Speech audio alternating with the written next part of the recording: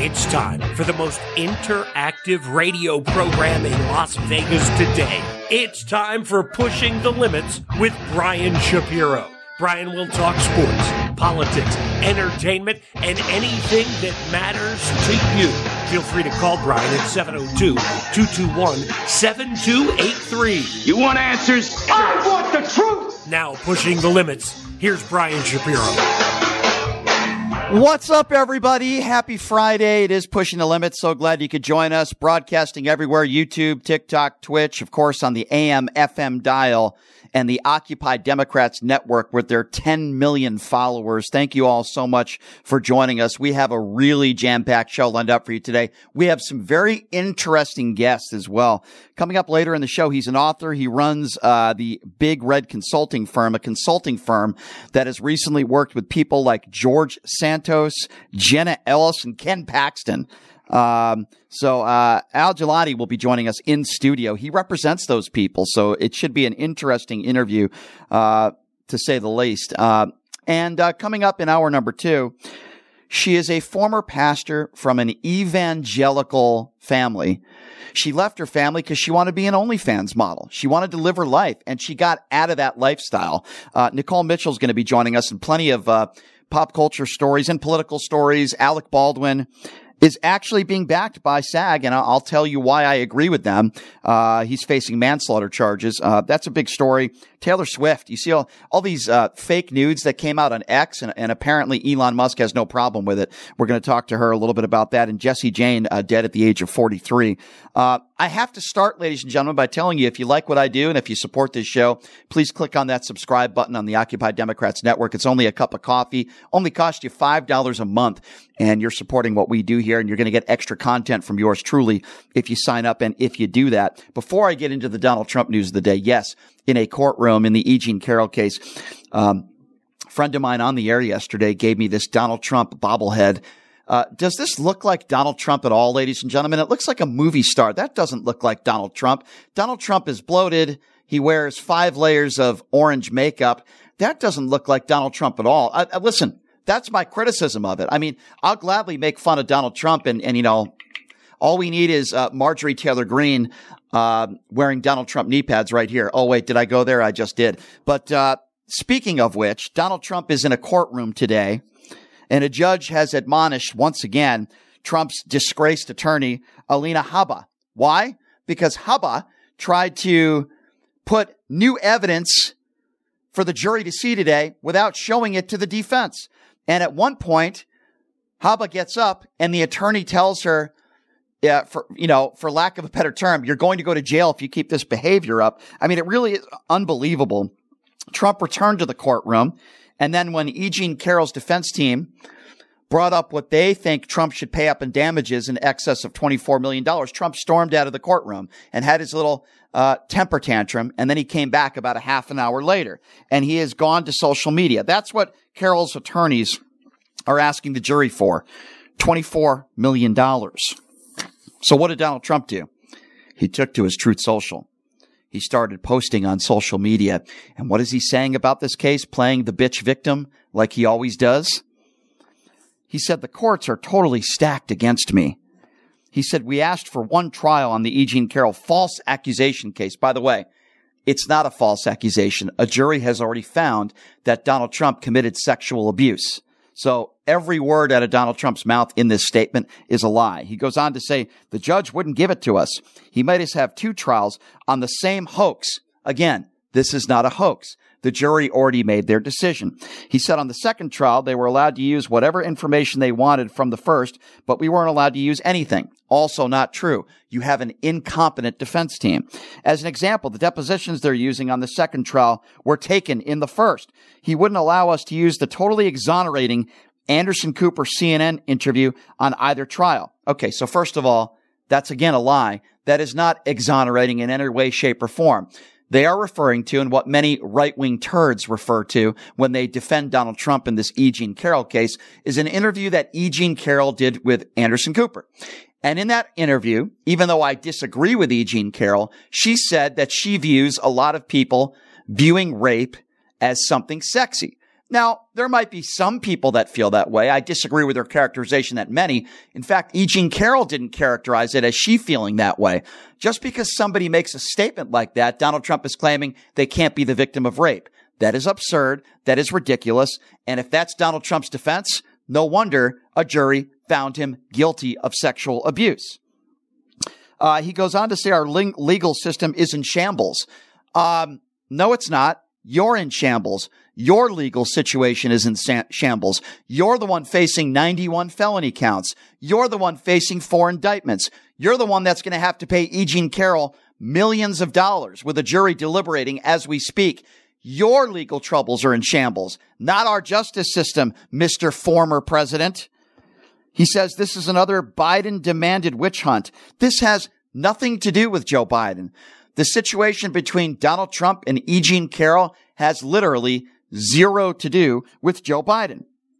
He said that this is about my political opponent, and this has been funded and managed by radical left Democrats. Again, no evidence, no more evidence to prove that, as the 2020 election was stolen. He says the courts are totally stacked against me, have never been used against a political opponent like this, but in the end, we will win it all. No, you're not.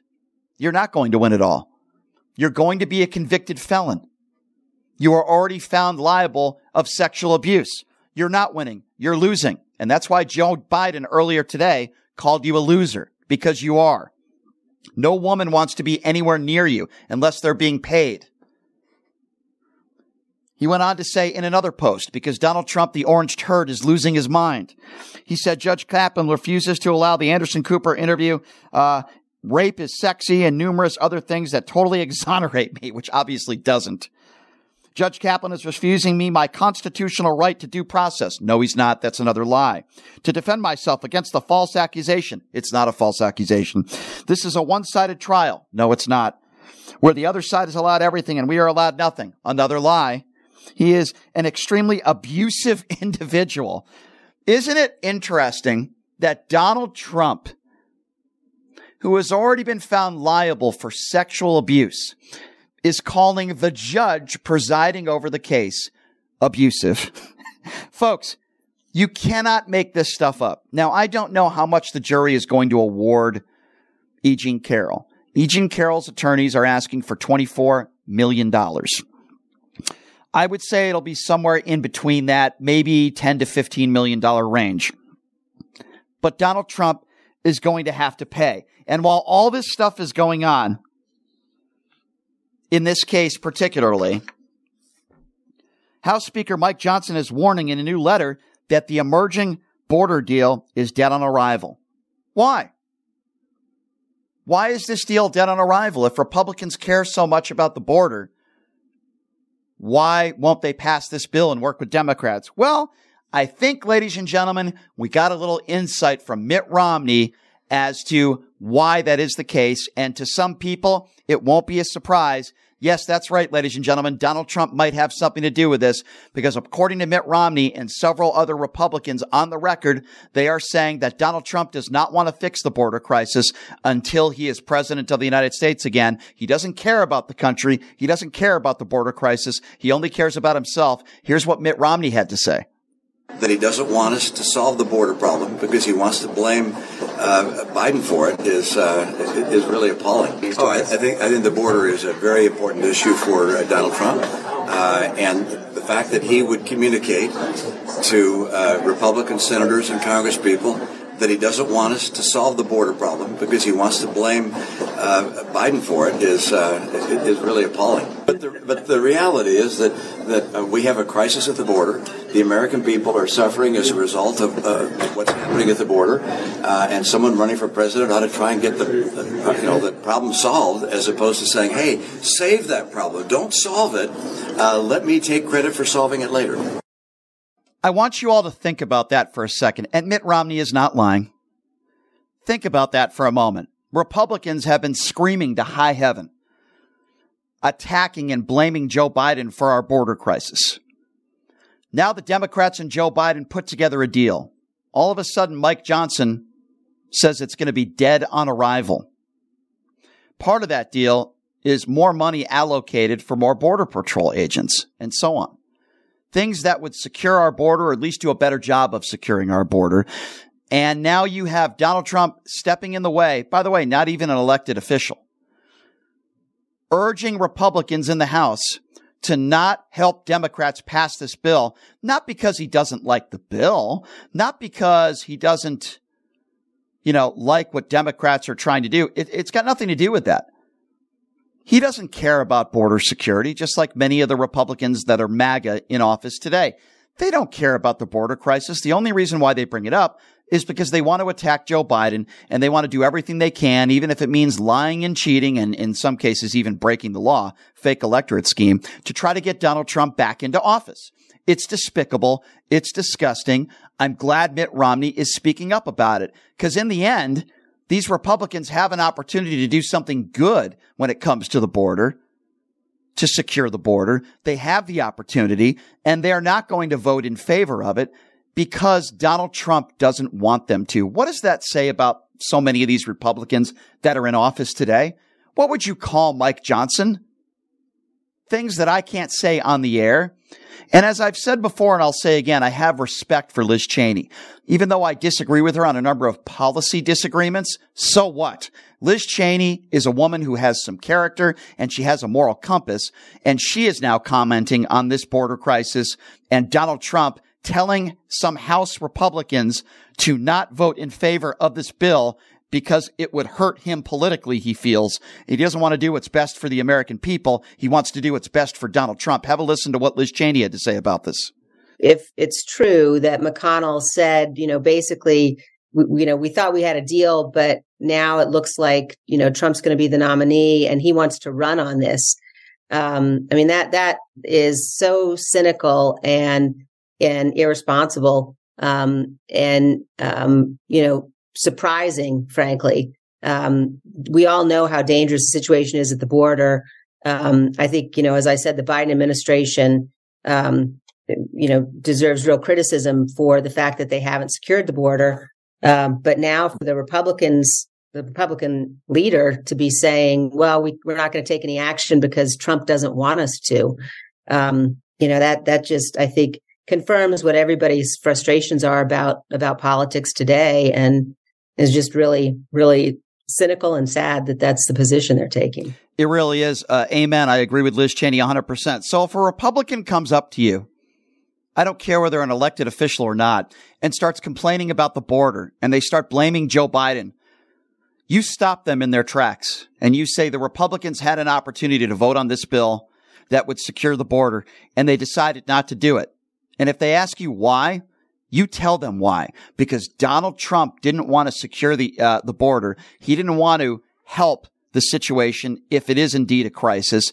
And the reason why he didn't want to do it is because he didn't want Joe Biden to get credit for it. And he wanted to wait until maybe he gets back into office.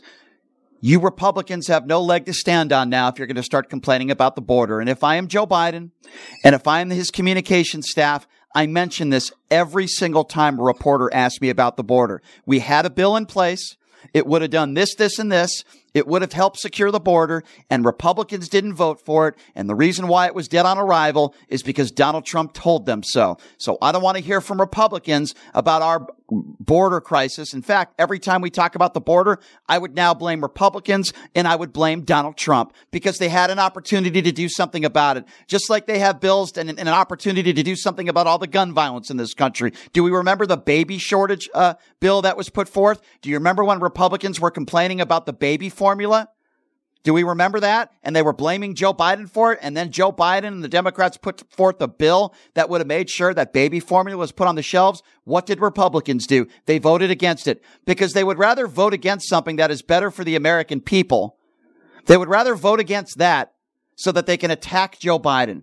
Is that an America First agenda? It drives me nuts when MAGA Republicans say, America First, make America great again. Is that making America first, or is that making Donald Trump first, Cheeto Jesus? I don't want to fix the crisis at the border because it might make Joe Biden look good. And Mike Johnson calls himself a good Christian, a man of Jesus. I don't want to fix the border crisis because I want to win the election in November, and that might make Joe Biden look too good. Well, I got some bad news for you, Republicans. I got some bad news for you, Donald Trump. Joe Biden already does look good because inflation is down under 4% at 9% 2 years ago with the disgrace of an economy that you gave Joe Biden. Inflation is down. Gas prices are down. Unemployment is at an all-time low it's been in 50 years. As Ben Shapiro say, your thoughts don't care about your feelings or whatever. Facts don't care about your feelings or whatever the hell that little weasel says. The fact of the matter is, compared to other countries that we compare ourselves to, we are doing great. As far as the economy goes, the NASDAQ, way up. Unemployment, way down. Inflation, way down. Gas prices, way down. I can go on and on. Those aren't opinions. Those are facts. And then if you talk to a Republican and give them facts, a MAGA Republican, what will they say? Oh, well, that's not what people are feeling. So if I'm a guy walking down the street on the sidewalk and I say, wow, it doesn't feel like the earth is round. It feels like the earth is flat. Would you give me any validity to that statement? No, of course not. You'd probably call me an idiot, and rightfully so. And that's what all of you people are. Well, it doesn't feel that way. I don't care what you feel like. The economy is doing very well. NASDAQ is doing very well. Unemployment is way down. Inflation's down. Gas prices down. And guess what? There's nothing Donald Trump could do about that, even though what he said is he wanted the economy to crash. Is that a Make America First agenda? Make America great again? He wants the economy to clash. He wants a civil war. He doesn't want to pass this border security bill. All because he doesn't want Joe Biden getting any credit. And these are the Republicans that are this is the guy that the Republicans are supporting. Are you effing kidding me? It's a joke. And you can't debate with me the facts of where the economy is at right now and where it was compared to when Joe Biden took it over. You can't. Facts don't lie. And here I hear Republicans every single day. Every single day I hear Republicans, MAGA Republicans particularly, complaining about the border, all the illegals coming in, all the fentanyl, all the drugs. And now Democrats put forth a bill, and the Joe Biden administration and the Democrats put forth a bill that would make us safer as a country. And I applaud him for doing so. And what do the Republicans do? They listen to Mr. Orange Turd. Oh, don't pass the bill. It'll make Joe Biden look too good. How could anybody support this man? How? Answer that question for me. I'll open up the phone lines now. Facts don't lie. Facts don't care about your feelings, as the weasel Ben Shapiro would say. Number to call, 702-221-7283. And again, that number, if you would like to be a part of the conversation, this is the part of the show where we will be taking phone calls. 702-221-SAVE, 702-221-7283 is the number to call if you'd like to be a part of the conversation. And while all this is going on, as I mentioned, E. Jean Carroll's attorneys are asking for $24 million. The jury is now deliberating as we speak. Donald Trump had another hissy fit in the courtroom. He left the courtroom, couldn't handle it, because Donald Trump has never been held accountable for anything in his entire life. He said it himself. And mark my words, E. Jean Carroll will be grabbing him by the wallet. That is 150%, ladies and gentlemen. The chickens are coming home to roost. Yes, that's right. Donald Trump is finally going to be held accountable. He's going to be held accountable for sexual abuse. He's going to be held accountable for a fake electorate scheme. He's going to be held accountable in part for what took place on January 6th. He's going to be held accountable for all those documents that he took to Mar-a-Lago and showed people without security clearances. He's going to be held accountable for the whole Stormy Daniels campaign finance violations. He is going to be held to account for the first time in his life. And he is in a lot of trouble, as are many people around him. I talked about Mr. Navarro yesterday, who was just sentenced to 4 months behind prison. Rudy Giuliani is probably going to end up going to jail as well. Everybody around Donald Trump is facing the music, ladies and gentlemen. Everybody around Donald Trump is facing the music. Donald Trump is going to have to pay up to E. Jean Carroll. And his only defense is, look at what E. Jean Carroll said about rape on CNN with Anderson Cooper. It is absolutely and positively ridiculous, ladies and gentlemen. It really is. Again, that number to call if you'd like to be a part of the conversation, 702-221-7283. And again, that number, if you would like to be a part of the conversation, 702-221-SAVE is the number to call. All right, let's get right to those. Let's get right to those phone lines now. Who do we have first, Justin? We have Henry first up on Pushing the Limits. Hello, Henry. Hello. Yes, sir. Go right ahead. Hey, whatever happened to the female guest you used to have on from the NAACP? What does that have to do with what we're talking about? I only take phone calls from people that are on topic, sir. Because you're a sexual predator yourself, buddy. Okay, so you called up to say I'm a sexual predator. Do you have anything else intelligent you'd like to say, sir? Nobody's ever indicted me. I've never been in a courtroom for sexual assault. So do you have anything semi-intelligent? Do you have anything, sir, semi-intelligent you'd like to say? Otherwise, I'm going to move on to the next call. I'm happy to have a conversation with you. If it's, sir, I will have a conversation with you, but you started off this phone call off topic. And then you said I'm a sexual predator. Why is it that so many MAGA Republicans out there, when I speak facts, they call somebody a sexual predator? I guess that's my question to you, Henry. But if you'd like to actually talk about why you support Donald Trump or something you actually disagree with me on, if you're capable of having a conversation like that, Henry, I will have that conversation with you. Are you capable of having an adult conversation? Yes or no? You're a sexual predator. Thank you, Henry. You're a very intelligent caller. Thank you very much. 702-221-7283. How dumb of a person do you have to be? In this case, I'm sure a MAGA person. When I speak facts and a guy actually uses his Trump fingers to call into the show, and the only thing he has to say to me is, you're a sexual predator. Meanwhile, the guy that he supports is already been found guilty of sexual abuse, and he's going to have to pay up E. Jean Carroll. But all these MAGA people can do is show their anger and call up and say, no, you're a sexual predator. That guy's like a second grader at recess, ladies and gentlemen. In fact, I think a second grader has probably more brains than him. 702-221-7283. Let's go to Eric. Eric is next on Pushing the Limits. What's up, Eric? Yes, I'll tell you what's despicable in addition to Donald Trump is Kevin Cruz losing by 32 to Eric. Well, we're not really talking sports right now, Eric, but I do appreciate the phone call. Two callers that are very much on topic. 702-221-7283 is the number to call. Let's go to Ken. Ken is next up on Pushing the Limits. What's up, Ken?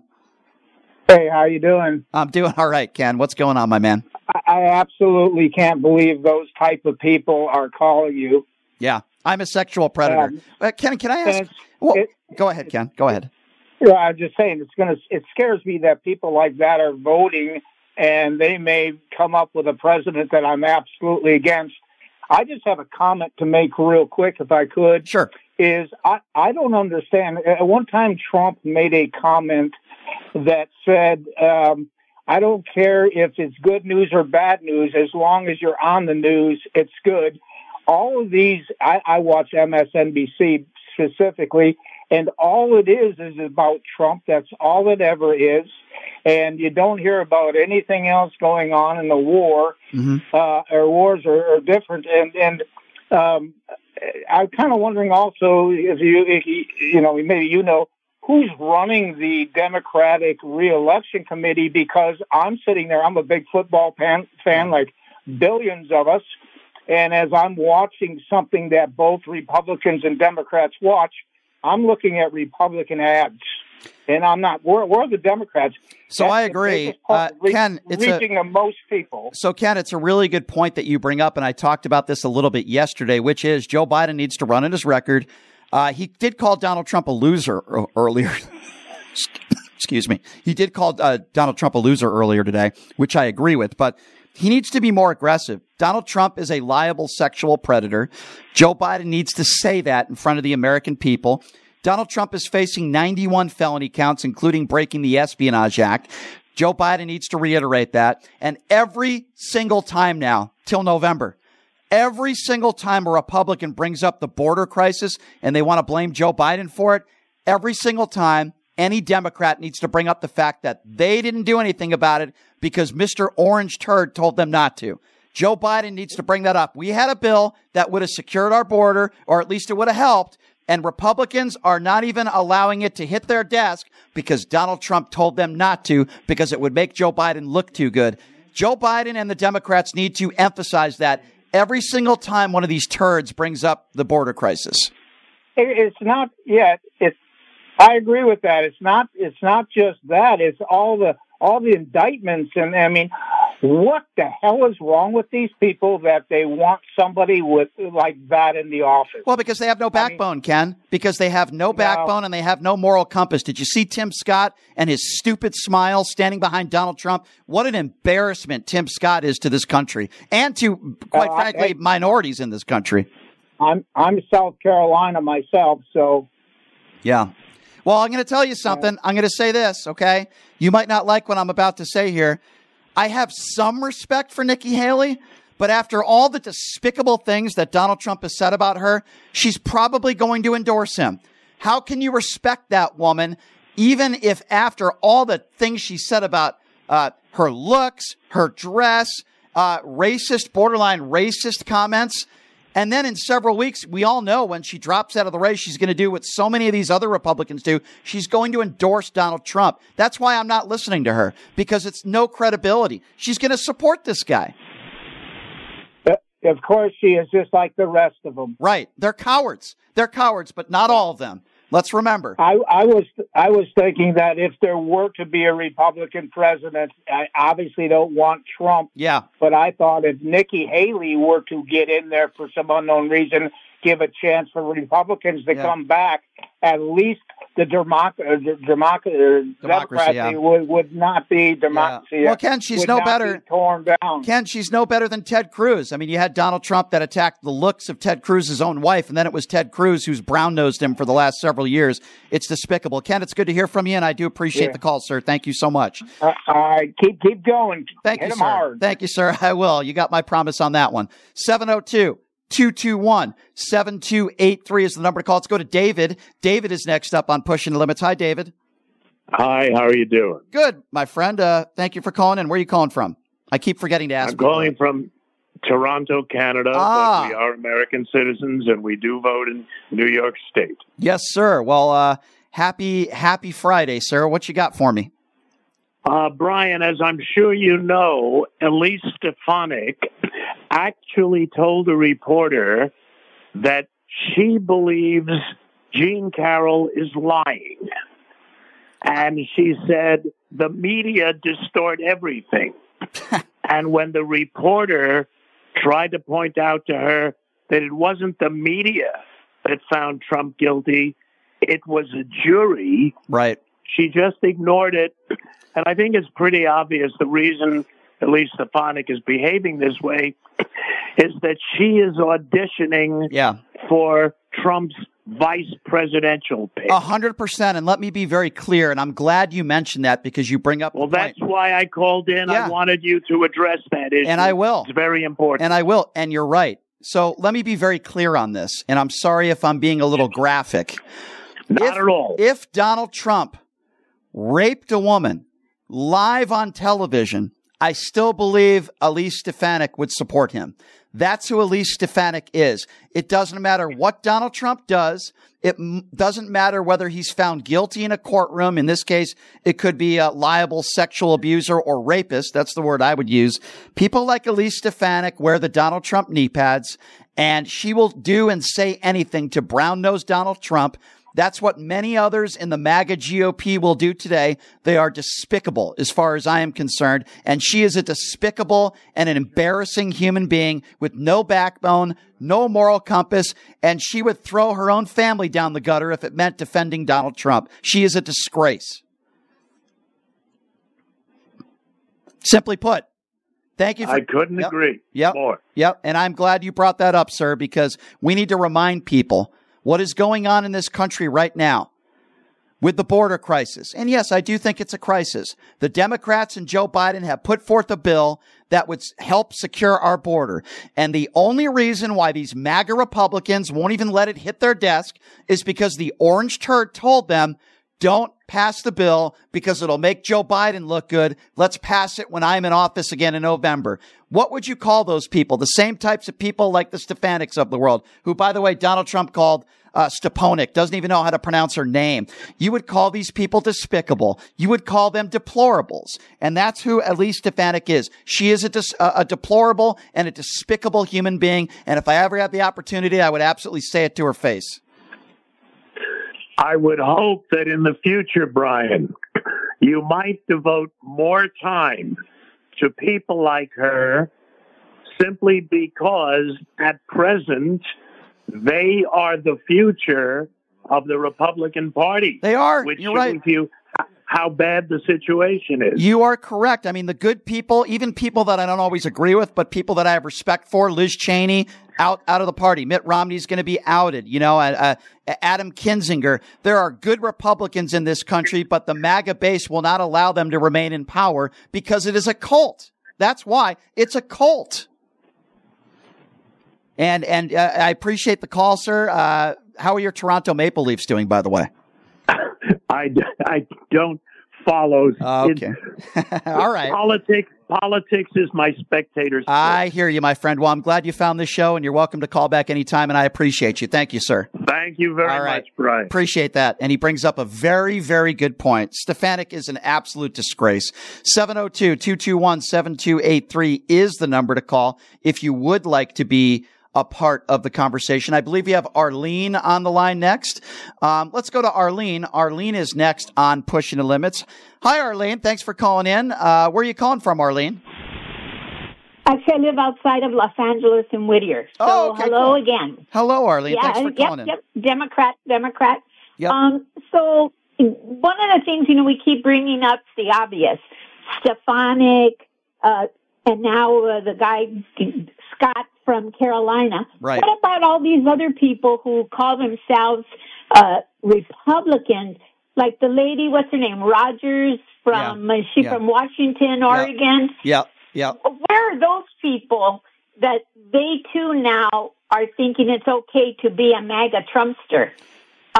So we say the obvious, Marjorie Taylor Greene, Stefanik, and whoever else is always on TV. Right. What about calling out the other?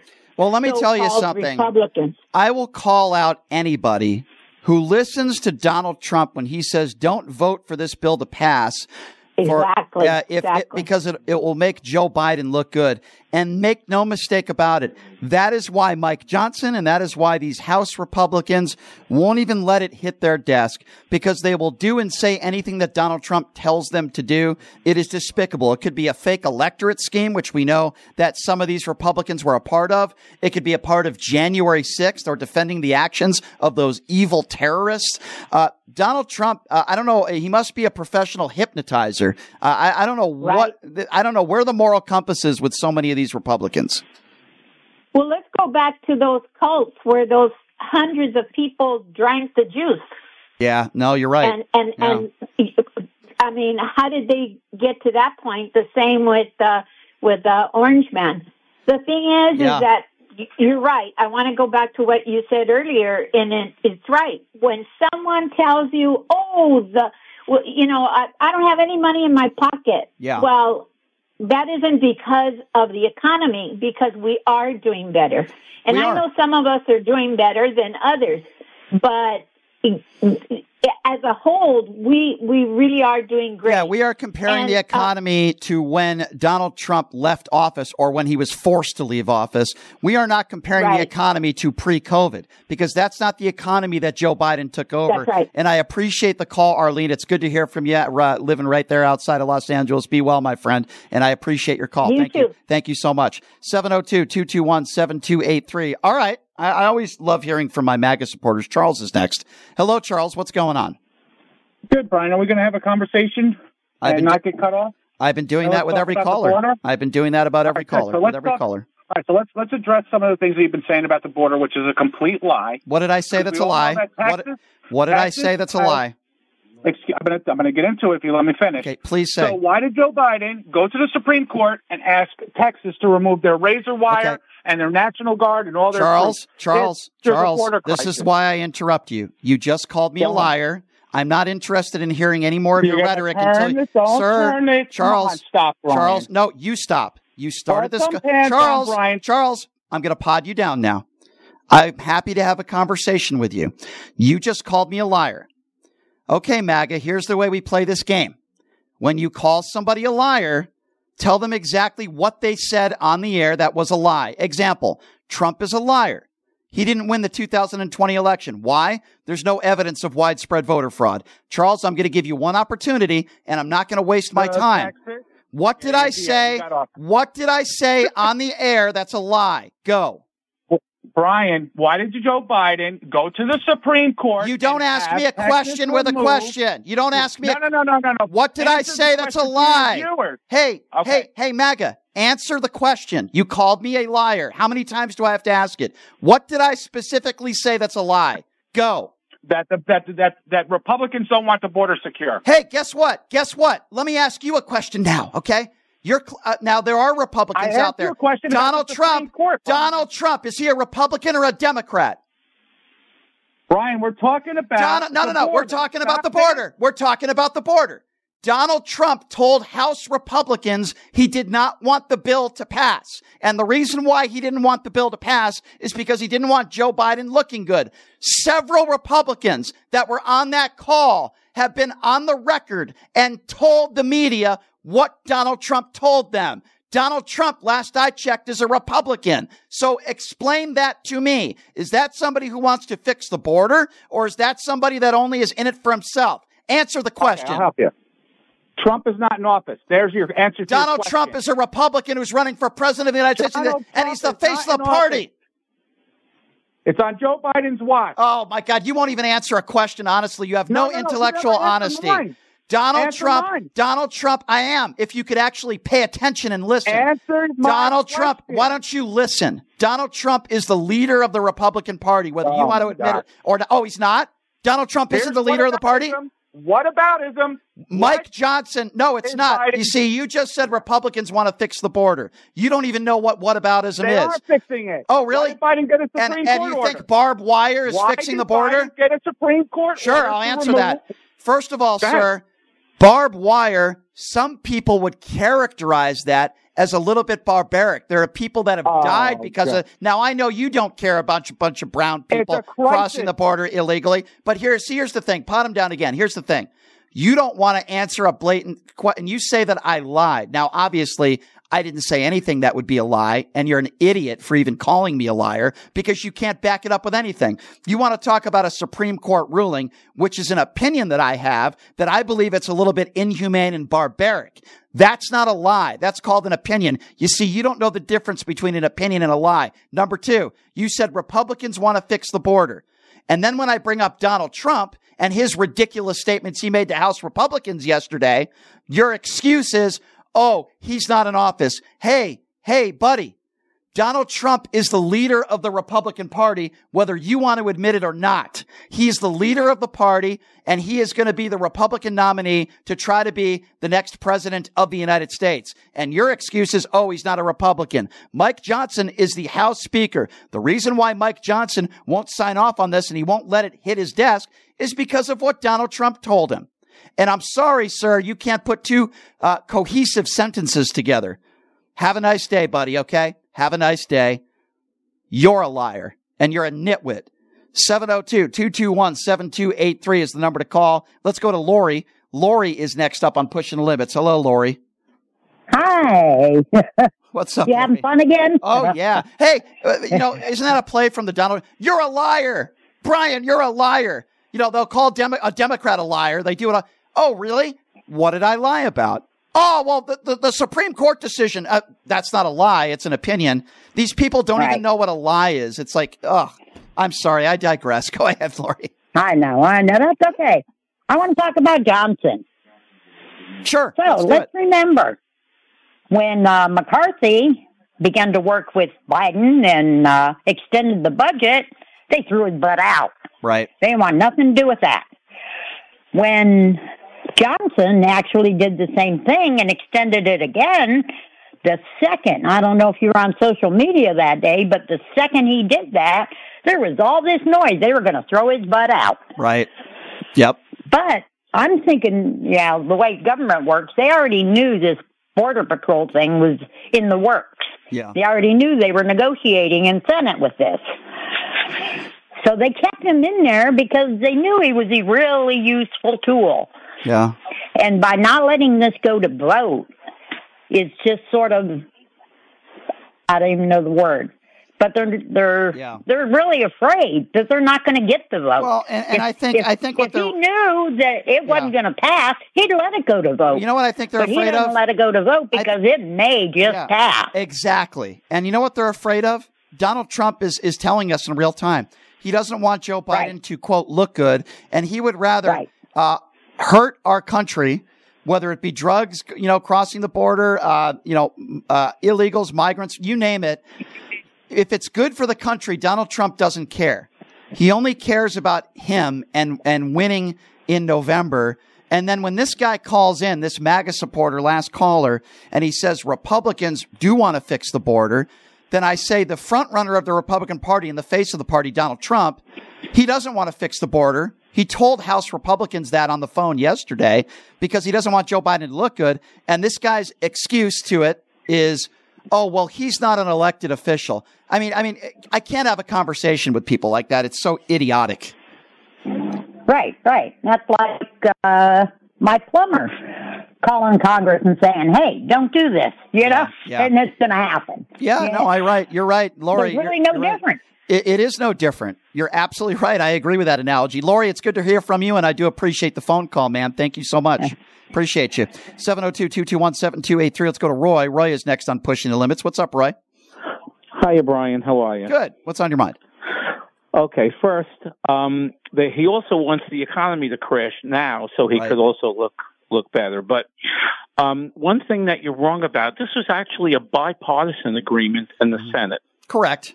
For this border bill. Correct. But it wasn't just the Democrats. Correct. But my opinion is still the same on why these GOP House Republicans won't vote it in. My opinion still stays. Oh, well, yeah. The House, they're a perfect example of why the two-party system doesn't work. But it's a problem. They vote by party, not for the people. Of course. And the one thing that I think we can all look forward to is Trump going to the House, but not the White House, the big house. Well, that might happen. With that might happen. Yeah. Well, that's what we got to look forward to. Yeah. Anyway, that's what I wanted to say. Have a good weekend. Thank you, Roy. You have a good weekend as well, Roy. I appreciate the phone call, sir. 702-221-7283 is the number to call. Here we go. I always love my MAGA supporters. Just if they could just make sense for once. That's all I ask for. If you're going to call me a liar or a name, I don't have a problem with that at all. Just back it up with facts. Brian, you're a liar. You're a liar. Oh, why am I a liar? The Supreme Court, Joe Biden. It's just, I didn't even talk about that today. It's just ridiculous. Let's go to Julie. Julie is next on Pushing the Limits. What's up, Julie? Hello, Brian. I have a question. Please answer my question, and then you can ask me any question you want. Have you read the bill? Have you go and read the bill in detail? I have read the bill in detail, actually. In fact, I went through it a couple days ago, so I made sure that when I talked about it on the air today, that I would be educated on it. Have you read the bill? Yes. Okay. And are you okay with sending $15 billion to Ukraine for her border security and to allow illegals to come into our country? What does Ukraine have to do with border security? Let me finish because I don't understand. The border bill, the border bill is tied to the Ukraine, Israel, and the Indo-Pacific conflict. So what do you disagree in the bill? Tell me what you disagree with. Okay, that's why we Republicans are blocking the bill because we cannot be funding other countries and allow millions and millions of illegals to pour into a country when we are paying for illegal. Are you okay to prioritize illegals over Americans, Brian? Yes or no? So you're not making any sense with the question you asked, as usual. Excuse me, this is my Julie, this is my turn. Pot her down again. You don't shut up. You ask me a question, give me a chance to respond and answer it. I have to pod you down because you don't know how to be quiet. I have to treat you like a child because your brain works like one. Now, you don't like the bill because you don't like the money we're sending to Ukraine. So, Julie, would you rather not have a bill at all? Would you rather not allocate any funds to the border crisis? You see, a lot of House Republicans, and the last caller, Roy, is correct. This is a bipartisan bill. There are many Republicans that helped put this bill together with Democrats. And the only reason why MAGA Republicans are voting against it, the only reason, is because Donald Trump told him and told them not to pass it. So a lot of the Republicans actually disagree with you. If Donald Trump didn't call them yesterday, this bill would actually pass. So what you're saying is, I don't like in this bill the money that is allocated towards Ukraine. So you know what? I don't want to vote for this bill, and I don't like this bill because I don't like everything in the bill. So what you're going to get is nothing, and the border will remain the same. Do you not understand the difference there? If you vote against this bill, nothing is going to change at the border. Do you not understand that? Sometimes people vote for bills even though if they don't agree with everything in the bill. Does that not make any sense to you, Julie? Can I speak? I just asked you a question. Okay. We don't need any border bill because we have to mimic what Trump did that actually worked. Okay, got you. So we'll mimic what Trump did. Build 16% of the wall, lie and say Mexico's going to pay for it. That's a very intelligent take, Julie. Thank you so much. Maybe we should also mimic Donald Trump facing 91 felonies.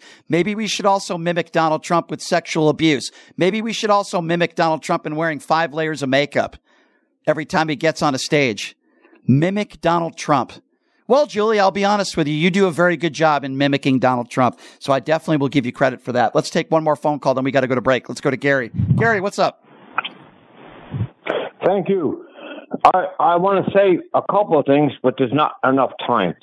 I want to say if I'm not intimidated, scared of the PMS 13 gang members in New York, why should I be afraid of you? And I want to say something else.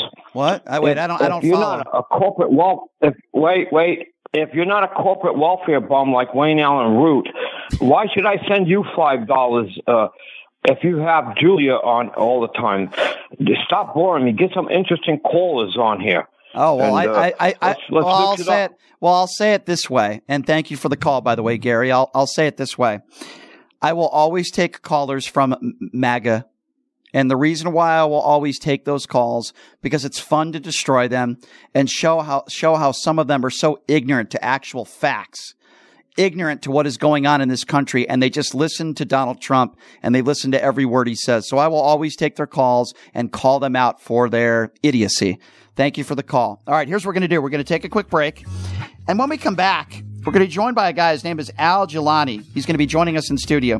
He runs the Big Red Consulting firm, and he has represented clients such as George Santos, Jenna Ellis, Ken Paxton, just to name a few.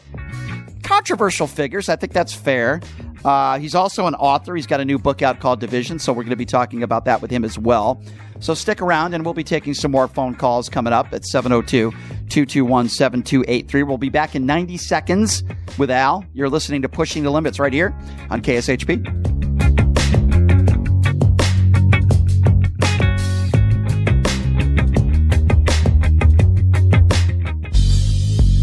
Hey everybody, are you struggling to find a pizza place that reminds you of Brooklyn? That true blue New York style pie? Well, worry no more. Stallone's Italian Eatery Pizza is a knockout. We're located at 467 East Silverado Ranch Boulevard, just off of Premium Road, half a mile east of South Point Casino, just minutes from the Las Vegas Strip. Come by and grab a slice of pie. Plus, check out our Brooklyn-inspired Italian cuisine. Our sandwiches are super. Hero, that is. Because why be a sub when you can be a hero? Stallone's Italian Eatery is here to serve you phenomenal food, Vegas. Forget about it.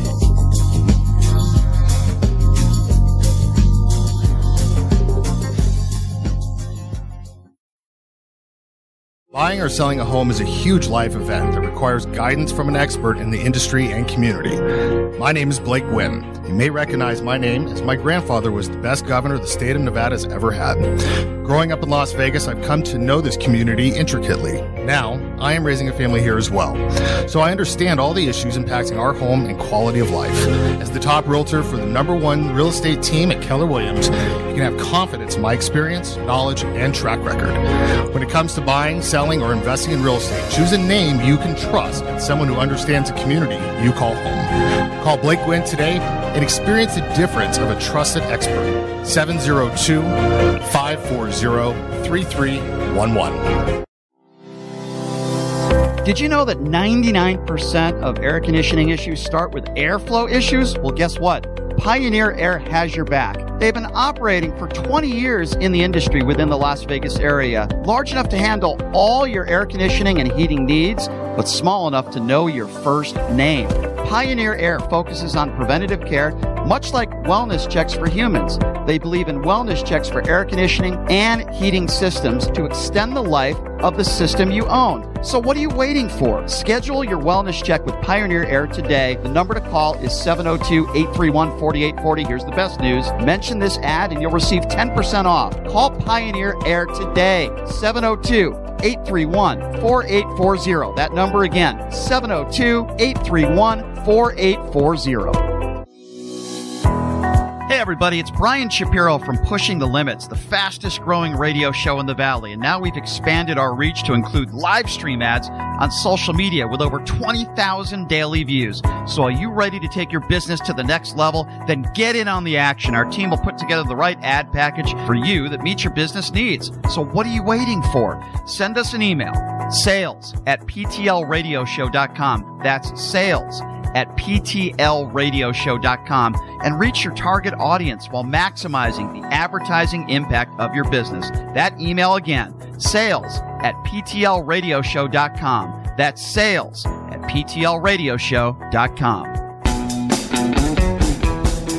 As a 3-time international award-winning restaurant, Joe's New York Pizza uses only the freshest and best available ingredients. From giant slices of hand-tossed pie to calzone, strombolis, fingers, and wings, Joe's serves all your favorites. Stop in for a slice at one of their 2 Las Vegas locations at Paradise and Harmon or South Las Vegas Boulevard, or you can check out their menu at joesnewyorkpizzalv.com.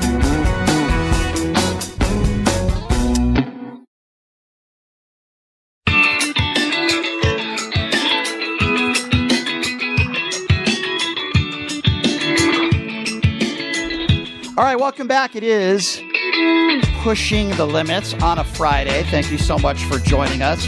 Broadcasting everywhere on the FM AM dial, YouTube, TikTok, Twitch, the Occupy Democrats Network, and all those comments are streaming in, man. See, but that's what I love about doing a show like this because, we just took a bunch of phone calls for like 45 minutes. MAGA supporters, Democrats. I love it. Doesn't mean I'm always going to agree with you, but I love doing that, and I love taking those types of calls. And, that's what I do on this show. We switch it up. And the guy joining us in studio right now is somebody that has consulted and worked with, I think it's fair to say, some controversial figures, people that are in the news, so to speak. He's represented George Santos, Jenna Ellis, Ken Paxton. Some interesting characters, that's for sure, and we're certainly trying to get George Santos on the show. His name is Al Gilani, and he's from Big Red Consulting. He's also the author of a book called Division, and I appreciate you being here. Al, how are you? Thanks for being here. I'm good. Thanks for having me. I appreciate it. Sure. Don't be afraid to talk right into that microphone. Oh, okay. It won't bite you, I promise. I might bite you, but no, I'm just kidding. So first of all, thank you so much for being here. How long have you been in this business, by the way, of consulting and working with prominent people? So I've been in the political world for about 10 years.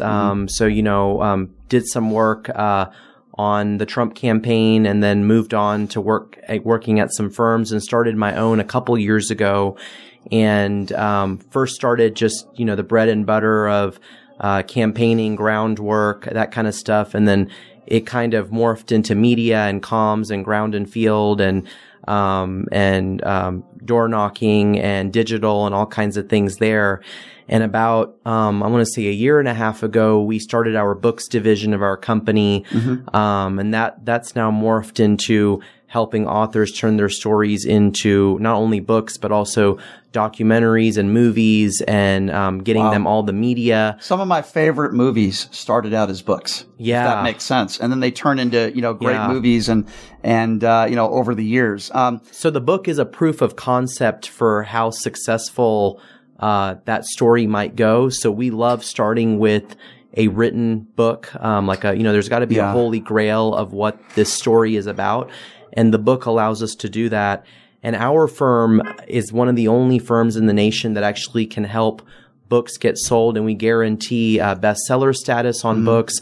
We guarantee media spots on them, so we know if we help with that front, it's much easier to get a yes when it's time to shop out that book to be turned into something bigger. Cool. That's super. That's a super cool industry that you're in. All right. So I'm sure you get this question all the time, but how do you develop a relationship with like a George Santos? Does he reach out to you? Do you reach out to them? How does that relationship start? Well, I think in the, at least in the Republican consulting world, a lot of it is, kind of word of mouth, referrals and things like that. So once, you start being successful on one front, people are going to know very quickly, who's involved where. As you already know, you can look up any vendor working for any campaign or any politician, just on fec.gov. It's very quick. It's very easy to figure out who's working where, who's involved, what they're doing, that kind of stuff. Yeah. So, once your name is out there, we did a lot of work in, blue districts, out in California. We had some stuff in Florida that was really good. And over time, you kind of build a reputation for what your niche of the political sphere is. Sure. No, that makes sense. Now, I'm sure a lot of people ask you this, but like, we see these politicians or controversial figures, for lack of a better term, in front of the camera, right? If you don't mind me asking you, what is a George Santos like when he's not in front of the camera? When he's just among friends or people that he does business? Is he the same guy? Is he different? Yeah, I think this doesn't just apply to George. I think it applies to, kind of everyone that we've worked with and anyone that we, I think, I'm a full-blooded Republican. Always will be, and will always defend our policy stances and all of that. But, I don't think there's any difference in what they are one-on-one, compared to what they are on TV or in front of the camera. But you hear that about Donald Trump. Like I do hear, even though and you know this about me, I am anti-Donald Trump, even though my friend just got me this Donald Trump bobblehead. I am anti-Donald Trump. I am. For a lot of different reasons, but I do hear from a lot of people. I once interviewed Judge Janine from Fox News, and she said, this is how he is. He's so personable behind closed doors. He's so different when the camera's on. Amy Tarkanian, the former, chair of the Nevada Republican Party here. She's anti-Trump now, but she said, he just has that charm about him when the cameras aren't on him. And I think... Well, I think he's charming both ways, but both in front of the camera and... That? Yeah, I think... Okay, but let me ask you this. As a lifelong Republican, when he goes after Nikki Haley's dress, I think we all could agree. Nikki Haley, she's an educated woman. We can disagree on, some of her policies or things. Educated woman, pretty darn good resume, distinguished, experience.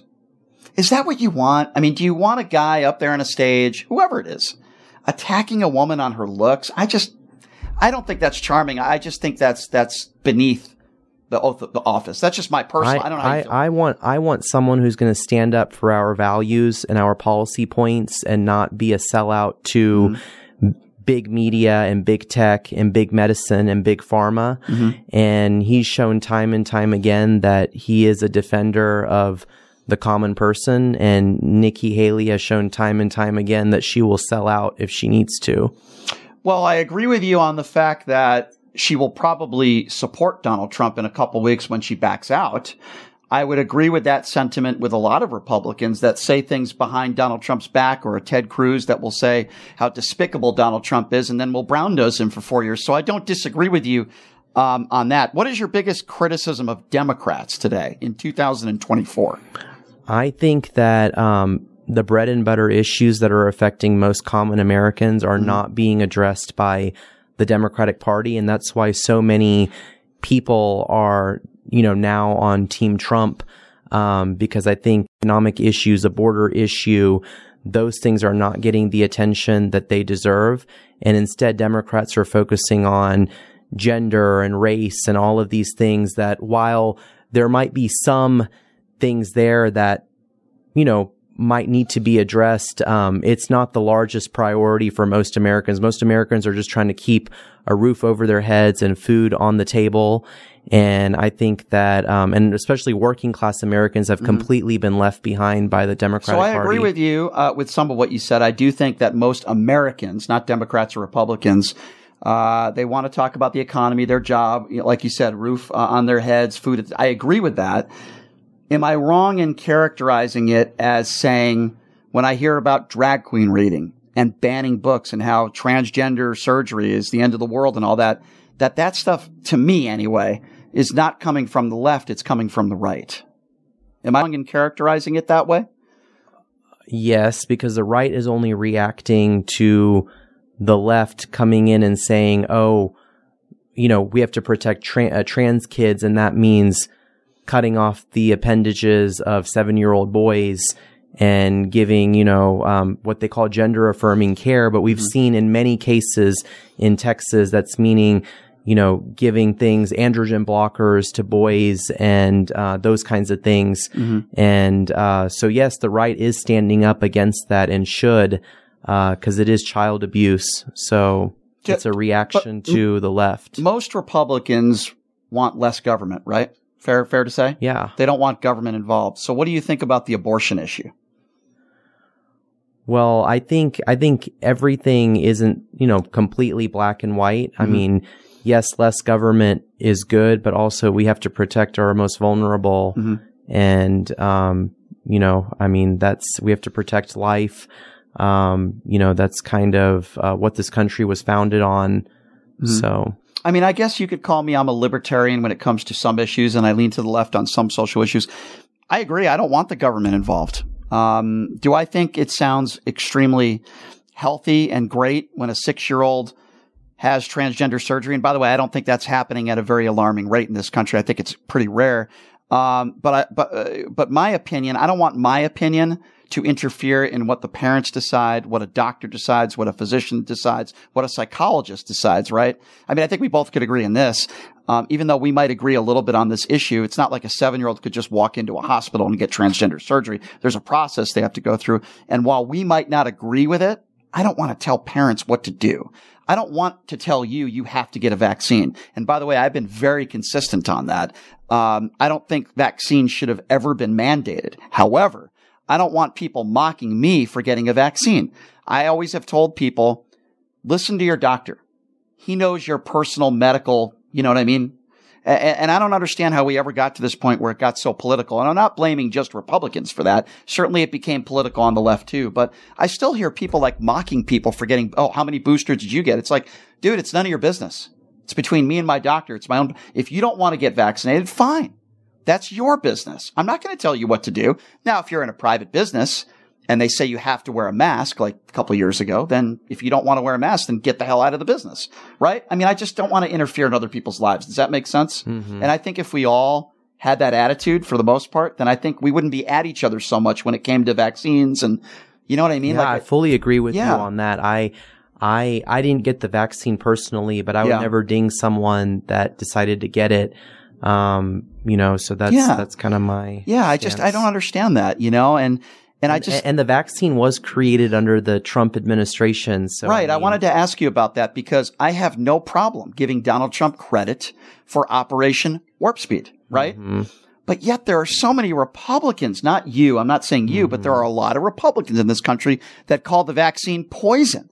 And I'm like, well, listen, man, you can't have it both ways. By the way, I don't think the vaccine's poison, but Operation Warp Speed, great. We got the vaccine out there quickly. It probably saved millions of lives. I think that's probably fair to assume that. Why do you think it's turned so political? Well, I think the vaccine hesitancy, movement, it's been out there for a while. I don't think it came to the national stage until this COVID vaccine. But I think sentiments were brewing for a while around, vaccine safety and what was in the vaccines and how effective these things are and what the long-term, ramifications are. And so I think this was just it was just an opportune moment for that movement to be able to get, its message out there. And I think just helping people to ask themselves, like, why are we taking these vaccines? Is there really a benefit here? I don't want to say I'm not a science denier or a vaccine, denier or anything like that. I think people need to do what's best for them. But also with anything, any kind of therapeutic, there is a cost to benefit ratio. So, well, sure, every vaccine has a risk. Mm-hmm. Every vaccine has a risk. But when it comes to that, listen, are there people out there that said if you take the vaccine, you can't get COVID, you can't spread it? Sure. But there are also people out there that'll say the vaccines have killed millions of people, and that's also not true. So I think there's a little bit to go around. And I think we need to, reach somewhere in the middle. And I think the middle, and you tell me if you disagree, because we're both not doctors, right? I get that. But the middle to me would be, listen, there's always going to be some side effects to vaccines. However, we were in a global pandemic. We needed something. We needed something fast. The vaccines, over half the world has taken the vaccines. They're overwhelmingly safe, and it did save lives. And if you took the vaccine, you had a much lesser chance of going into the ICU or dying, according to pretty much every study that's out there. You could have given it to someone else. You could have got it yourself. Didn't stop you. But it did help in the process of hopefully you don't die or you don't go into the ICU. And like I said before, I never thought the vaccine should have been forced on anybody. I stand by that. And you're talking to somebody who almost died from the vaccines, right? Or not, I'm sorry, not the vaccines, almost died from COVID. I was in the hospital for 2 weeks, in the ICU. That was before the vaccines came out. I got the vaccine. I got COVID several other times. It was a minor cold. But I don't know. Does that make sense? Because I try to be reasonable, about it. And I would never tell somebody what to do. I just say, listen to your personal doctor. Don't listen to anybody. Don't listen to Don Lemon any more than Tucker Carlson. They're not doctors, right? Listen to your doctor. Yeah, I think the death rate plummeted, from COVID. Mm-hmm. But I think it was maybe a combination of a lot of different things. Mm-hmm. Maybe the vaccine. There's so many confounding variables that we don't know, I think, for sure. And antibodies, and if you got it once, the chances are your body's right. And then the therapeutics improved. Also, the process of care changed. We stopped using ventilators. Yeah, that was not a good idea. Yeah, there were a lot of things we've learned now from handling the virus. Sure, and it was very new. The world wasn't ready for it. Mm-hmm. We weren't ready for it, and God forbid if something like this ever happens again, that hopefully we'll be better prepared for it. Yeah, and move on from there. So you've worked with Jenna Ellis, another somewhat controversial figure, right? She was a big Trumper. Now, not so much. What do you make of her situation? I think it's an interesting situation for sure. I think when you look at her situation or anyone else's that stepped away out of Trump world, mm-hmm.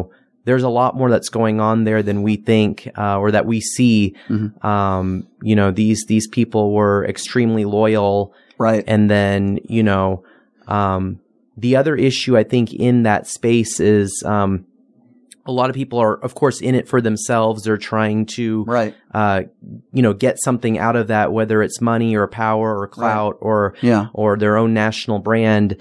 And maybe when they're not getting it or those doors are not being mm-hmm. as open as they want them to be, mm-hmm. There is some falling out that can happen. And I want to bring up a name, and I agree with you.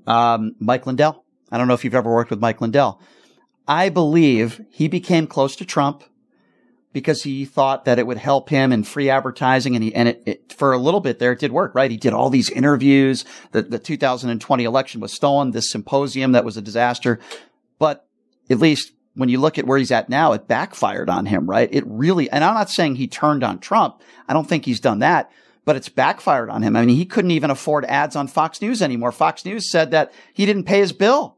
And now, so you look at somebody, again, like a Navarro who just got sentenced to 4 years in jail. Michael Cohen, his former attorney. Rudy Giuliani, who's filing for bankruptcy. Rudy Giuliani, to many people, including myself, after 9/11, I looked at him as a hero. The way he handled 9/11, the courage he showed, and he helped a lot of people through a disastrous, situation. And look at where he's at now. Why is it? And you alluded to it, but why is it that all these people, not all of them, but at least some of them, that surround themselves in that Trump circle are where they are now. Why? Is it their fault? Is it Trump's fault? Why? Well, I think there's several classes of individuals. I don't think they can all be put into one basket. But I think the ones that are, still involved and still loyal, like your Mike Lindell, your Rudy Giuliani, there has been weaponization from the left to take down anybody that's working with the president or that has worked with the president. So I think those kinds of people are still, loyal, and they're still, committed to the movement, and a lot is being taken away from them, because of that. And then you've got others that have turned and have acquiesced with the other side for whatever reason. And that's a completely different, class of people. And, but I think they're two different groups. And, I still think Rudy Giuliani, is still a hero for, how he managed and handled 9/11. I don't take anything away from him for that. I'm just very disappointed in the things he's done in the past several years. Fake electorate scheme, holding these press conferences and defaming these two women who did nothing wrong. That whole, those two election workers. It's like, come on, man. What are you doing? I'm like, what happened to this guy? But don't you think that what has happened to him, has been a little bit drastic and uncalled for? I mean, in what case or what? I mean, with the election workers, for example, do you really think that the damages were hundreds of millions of dollars? So if you're asking me my opinion on what they deserve, I'll answer it like this. Drunk driver. I know a woman who lost both of her legs in a drunk driving accident. Yeah, but this is not a drunk driving. No, I understand that, but I'm trying to make the point. She only got $4,000. Okay? So you'll probably agree with me on this. I don't like the way certain money is allocated in certain situations. If these women can't get a job again for the rest of their life, which I'm not sure that would be the case, their reputations were tarnished, and clearly, do you even know the woman's names off the top of your head? I don't. I'll be honest with you. That's why I don't. I mean, do I think that's excessive? If you're asking me, yes. Okay. I really do. I really do. So do I think they deserve that much money? The answer would be no. Yeah. What I don't politically motivated with that. I think a part of it is. I think a part of it is, no question. At the same time, I think that I don't think you should defame someone and lie about something they didn't do, and then when you're caught. The thing that really bothered me was outside the court, he doubled down on it. It's like, dude, just move on. He filed for bankruptcy, so obviously they're probably never going to see that money. But I do agree with you, and I talk about this all the time. Lawsuits and defamation, somebody could lose their life or lose their son or daughter or paralyzed for the rest of their life, and they might get just a couple $1,000s, right? It's not fair. And then these women getting $100 million, so I agree with you there. I don't think it's fair at all. Yeah, I just think in the whole defamation space, if you're putting yourself in the political sphere, whatever way that is, whether it's being a spokesperson, being an election worker, doing what I'm doing or you're doing, sure. I mean, you are not only putting out hits, you're taking hits. It's part of this discourse, this American kind of town place discourse. We both take hits. There's no question. Yeah, and all I can do is, like, when somebody calls in and they call me a liar, it just happened like 20 minutes ago. I say, okay, what did I lie about? Right? I just don't like it when people say things about other people that are not true. And it's proven not to be true. And especially when you have a huge platform like anybody, a Rudy Giuliani, anybody. Do I think it's excessive, the money? Absolutely. So I think there's got to be some middle ground there, and that stuff has to stop. Explain to me, because I want to talk a little bit more about your profession and what you do.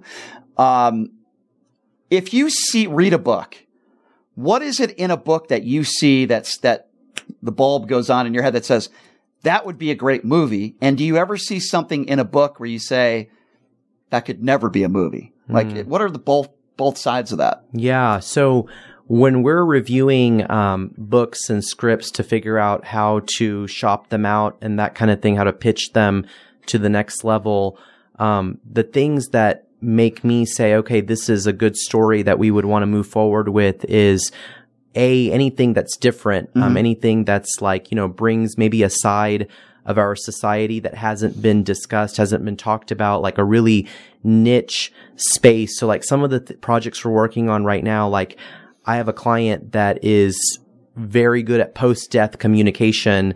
And that's something that, that's something that I think everyone's intrigued by because death affects everyone. Yeah. Everyone's lost somebody. Yeah. And if you look even on Netflix, some of the most popular features there, they've got Surviving Death, which was a huge hit. So there is a thirst for these spaces where people can give us some more information on what's going to happen after That is we an pass. interesting topic. So that's A. And then B, anything that provides a historical context. I think several years from now, 10, 20, 30, 40 years from now, people are going to want to know, well, what was the old Las Vegas like in the 50s and 60s? What was, Miami like at that time? So anything that provides kind of a historical context that might have not been covered. Because, like we think about right now, there might be a lot of information on maybe not a lot, but a little bit of information about stuff that happened 100 years ago. But now, we've got to document what's happened in the last couple of decades. And being able to get that in the form of a movie or a documentary or a feature or a mini series, is going to help to kind of get that out. And, most Americans, that's how they're consuming most of their content. A book is, books are really good for our older population. Yeah, but like our age, we're just streaming all the time. And my horrible ADD, I have to watch TV. Yeah. I mean, I think a movie about George Santos would be a movie that I would definitely, watch. What's your favorite book to movie? I'm curious. Like, do you have a favorite? There's so many out there. Yeah, obviously. there's a bunch out there. I'm trying to think of. I like the movie Hoosiers. That was once a book, and it's a true story. My favorites are like based on true stories. Yeah, and I know that's a lot of what you do, which I appreciate. Yeah. I love. Don't you agree that that truth and reality is freakier than fiction? Sometimes, sometimes it is. You're right. I mean, I have some great movies that maybe not be true stories, but Shawshank Redemption is probably one of my favorite movies of all time. But I love, based on a true story type movies. One of my favorite movies, and I like poker, is Rounders, but that is based on what's really going on in some of these underground poker rooms. And I like, what was it? Super Size Me. That was the documentary about McDonald's. Yeah. You can't get more real than that, right? I mean, and isn't that the beauty though of politics sometimes? Cause it's like reality television, it's like, there's always so much drama, and it's reality at its finest. And I love that. And listen, I will give Donald Trump credit for that. Reality television is something that he's always been a master at in getting ratings and that sort of deal. And he certainly knows how to, I don't know if you'd like me to characterize it this way, manipulate, but he knows how to use the media to his advantage. There's no question about that. And it's crazy.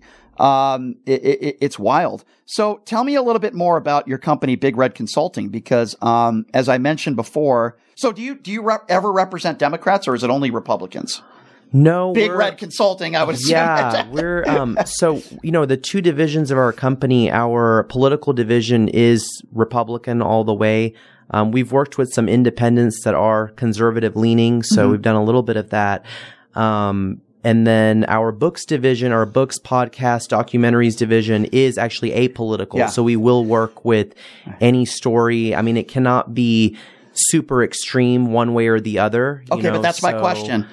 Al, if AOC picks up the phone today and she calls you, I'm not saying this would happen, but I'm just putting a hypothetical out there. She's got a book about her life. I do find her life very fascinating in that she came from a family, not a lot of money, had to bartend her way through school. I don't always agree with her policy, by the way, but I do have respect for her. If she pick up the phone and said, I almost said picked you up. That's not what I meant. Yeah, pick up the phone and said, hey, Al, I know you represent Republicans and I get that. I want to write this book and I want to make a movie out of it. Can you work with me? Would you take that call and would you talk to her? I would. Yeah, I would consider working with her. I wouldn't rule her out. I'd want to know what she's trying to do, what her goals are, and if they align with kind of our values.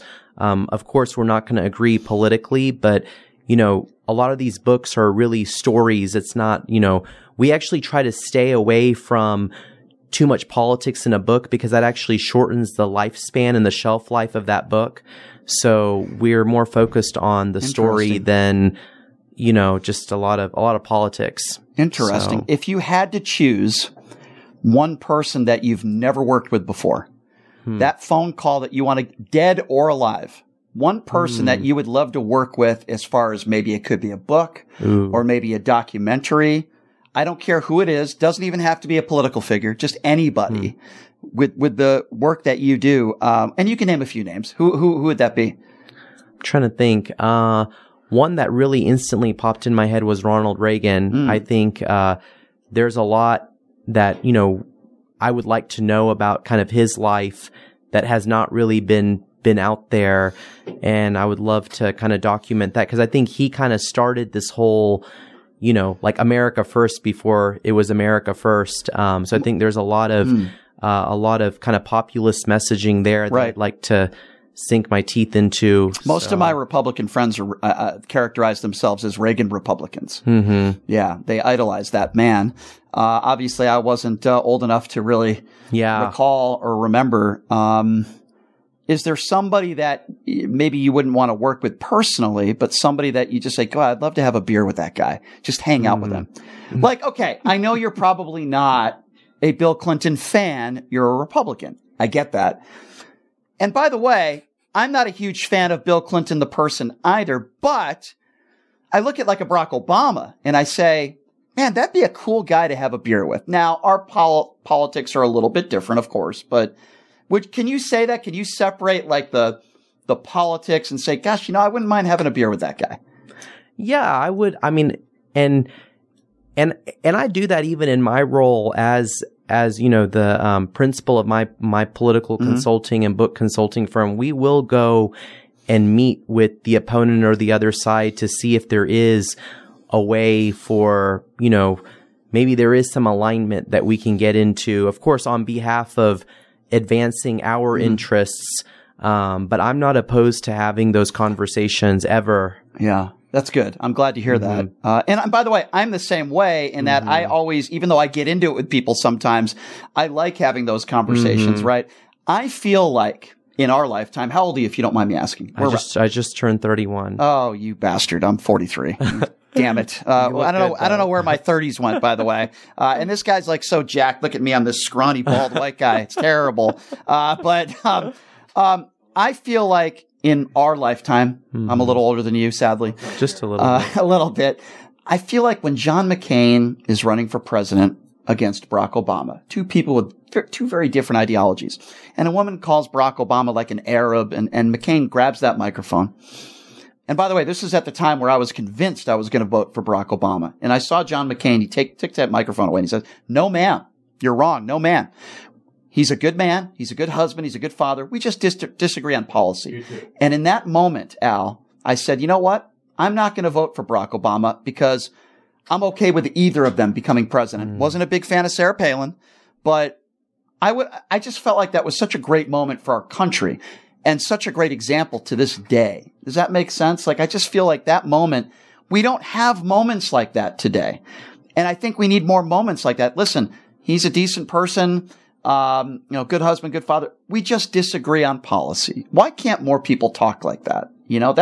I guess that's what I want as an American. Yeah, I think the policy areas have just become so, the division is so great with kind of the vision for America that each side has that there's just very little middle ground anymore, because the visions are just so radically different. I think there's one side that wants to keep America the land of opportunity and freedom and, just kind of preserving kind of constitutionally what our country was founded on. And then another side that drastically wants to change both the racial makeup, the economic makeup, everything, completely just gut it, from the ground up.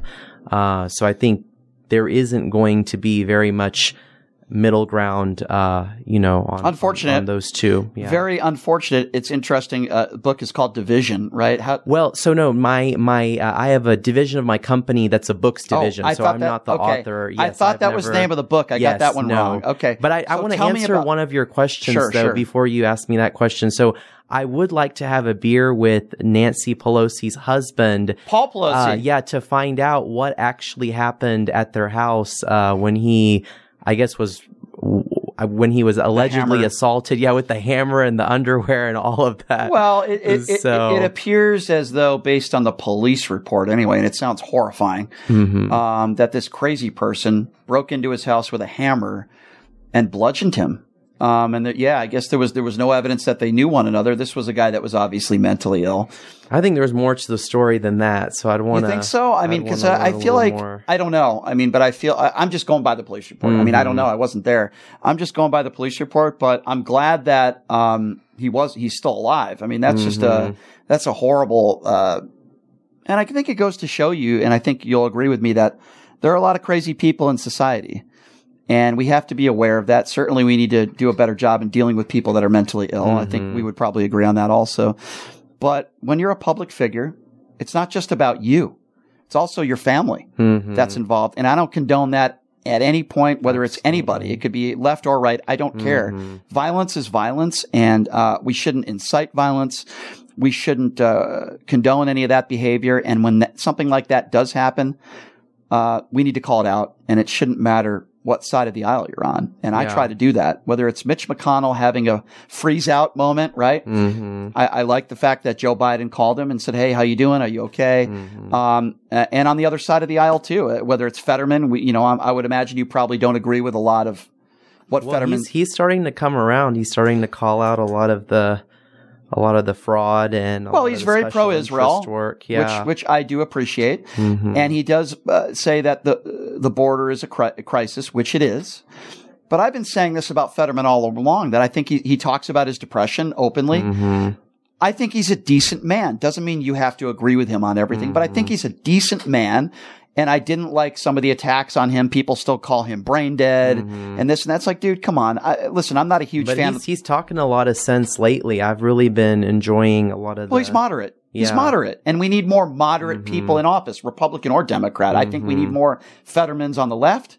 I feel like we need, and I know you probably are not the biggest fan of Mitt Romney because you're a Trump, but I feel like we need more moderate people on both sides, because I think that's how we get things done in Washington. Yeah, but I think we don't need more sellouts, and I think that's a problem. I think there's a lot of people who paint themselves as moderates, but then they're bought out by lobbyists, by special interest groups, and I think that's where the MAGA movement came about, to kind of say, okay, are we really going to stand up for our values, or are we just going to be bought out by the lobby? Well, I agree with you. And, I certainly talk about the NRA all the time. I talk about, lobbyist groups all the time. I don't care whether it's left or right.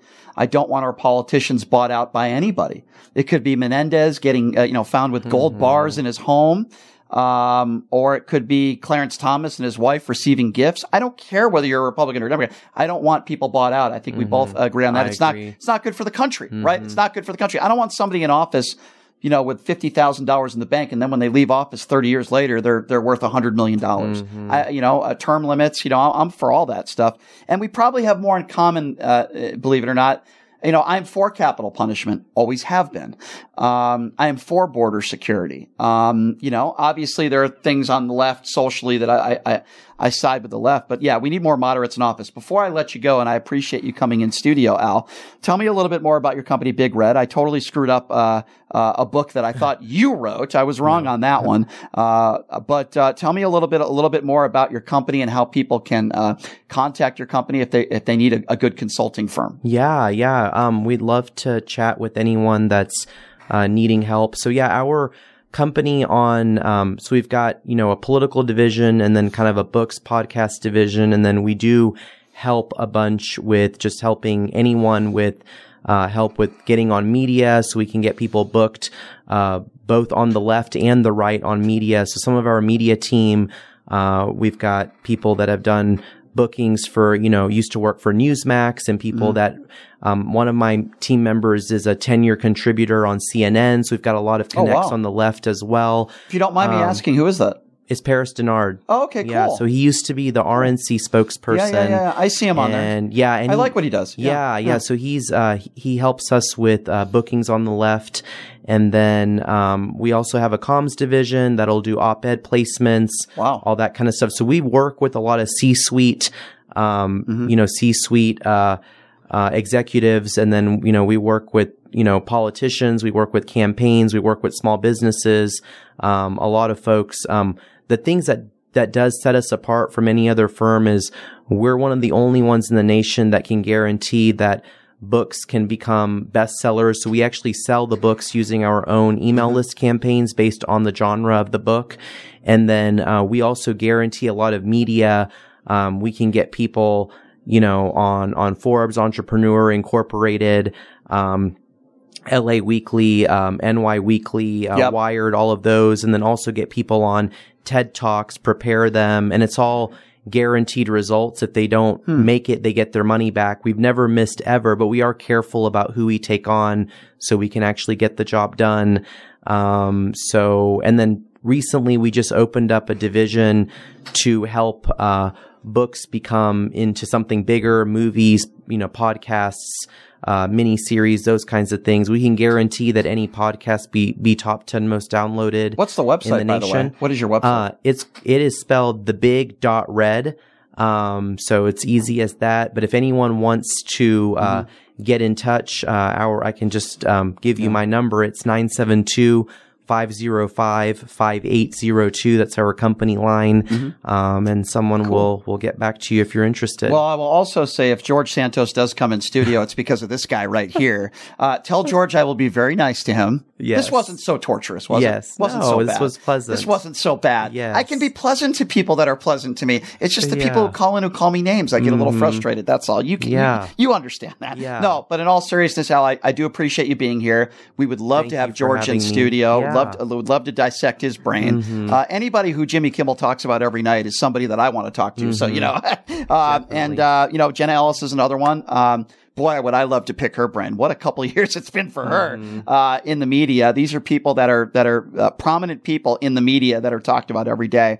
And obviously you have some very prominent people that you represent, which is I would imagine a testament to what you do. So I appreciate you being here, Al. Thank you so much. And you probably have to catch a flight today, right? Yes. Thank you for having me. Thank you for being here, Al. There you go, everybody. Right, Al Jelani from Big Red Consulting. We'll take a quick break, and when we come back, somebody who is an evangelical Christian, way on the far right, left her family, and now she's an OnlyFans model. Yes, that's right. Nicole Mitchell will be joining us next. We'll take a quick break. We'll be back right after this. It's Pushing the Limits right here on KSHP.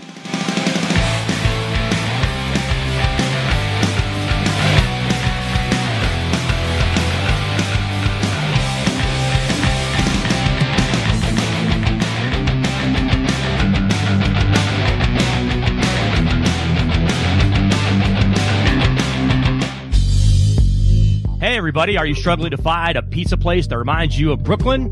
That true blue New York style pie? Well, worry no more. Stallone's Italian Eatery Pizza is a knockout. We're located at 467 East Silverado Ranch Boulevard, just off of Premier Road, half a mile east of South Point Casino, just minutes from the Las Vegas Strip. Come by and grab a slice of pie. Plus, check out our Brooklyn-inspired Italian cuisine. Our sandwiches are super. Hero, that is. Because why be a sub when you can be a hero?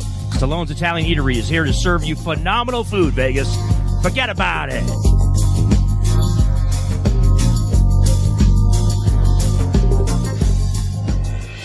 Buying or selling a home is a huge life event that requires guidance from an expert in the industry and community. My name is Blake Wynn. You may recognize my name as my grandfather was the best governor the state of Nevada has ever had. Growing up in Las Vegas, I've come to know this community intricately. Now, I am raising a family here as well. So I understand all the issues impacting our home and quality of life. As the top realtor for the #1 real estate team at Keller Williams, you can have confidence in my experience, knowledge, and track record. When it comes to buying, selling, or investing in real estate, choose a name you can trust and someone who understands the community you call home. Call Blake Wynn today and experience the difference of a trusted expert. 702-540-3311. Did you know that 99% of air conditioning issues start with airflow issues? Well, guess what? Pioneer Air has your back. They've been operating for 20 years in the industry within the Las Vegas area, large enough to handle all your air conditioning and heating needs, but small enough to know your first name. Pioneer Air focuses on preventative care, much like wellness checks for humans. They believe in wellness checks for air conditioning and heating systems to extend the life of the system you own. So what are you waiting for? Schedule your wellness check with Pioneer Air today. The number to call is 702-831-4840. Here's the best news. Mention this ad and you'll receive 10% off. Call Pioneer Air today. 702-831-4840. That number again, 702-831-4840. Hey everybody, it's Brian Shapiro from Pushing the Limits, the fastest growing radio show in the Valley. And now we've expanded our reach to include live stream ads on social media with over 20,000 daily views. So are you ready to take your business to the next level? Then get in on the action. Our team will put together the right ad package for you that meets your business needs. So what are you waiting for? Send us an email, sales@ptlradioshow.com. That's sales@ptlradioshow.com, and reach your target audience while maximizing the advertising impact of your business. That email again, sales@ptlradioshow.com. That's sales@ptlradioshow.com. The National Atomic Testing Museum is a national science, history, and educational institution that tells the story of America's nuclear weapons testing program at the Nevada test site. Located at 755 East Flamingo Road, just east of Paradise, the museum offers immersive, interactive experts for guests of all ages. The museum is Smithsonian certified and open 7 days a week. For more information, visit nationalatomictestingmuseum.org. That's nationalatomictestingmuseum.org. When you bring your vehicle to Star Auto Care for maintenance, you'll have a team of professionals at your service. Every one of our technicians has been factory trained and master status certified to ensure that you receive the highest quality and most effective service. Star Auto Care is located at 3540 East Tropicana Avenue, just east of Pecos. Star Auto Care is confident in their prices and will match any mechanic located within 20 miles. Bring your vehicle in today and let Star Auto Care give you the peace of mind you deserve when you service your car. Visit them online at starautocare.us.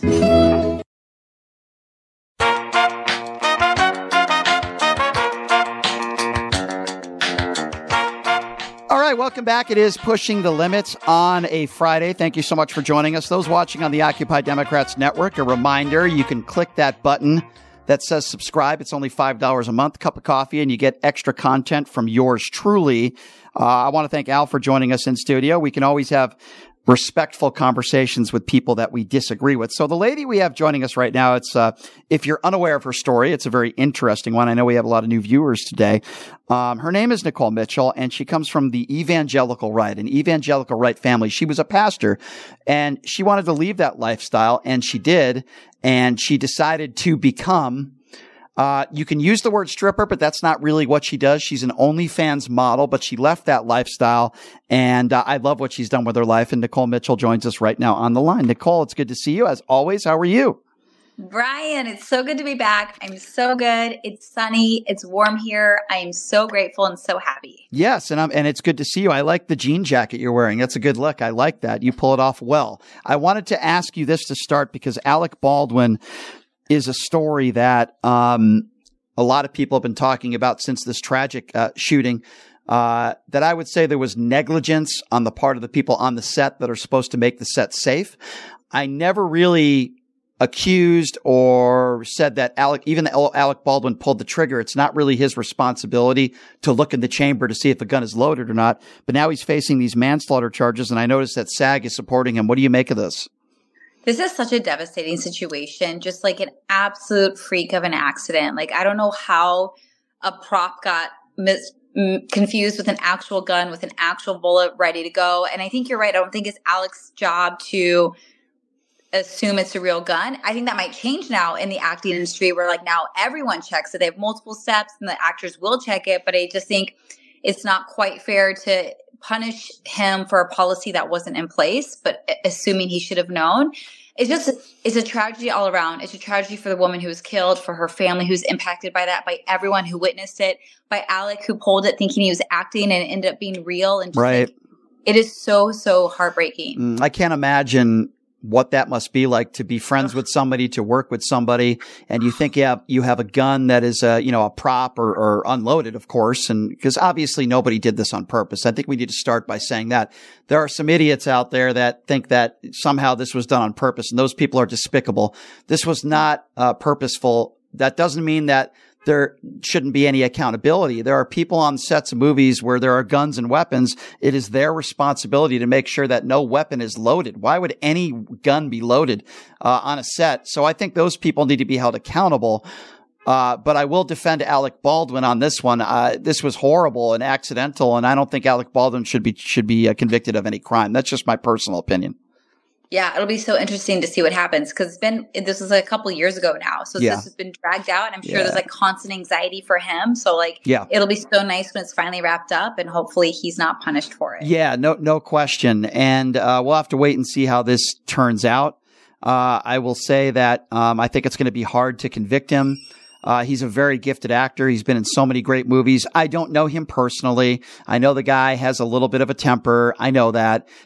But with that being said, this is very different. And I don't like people attacking him just because, he does a really good Donald Trump impersonation. So we'll see how this thing goes. Here's a really sad story.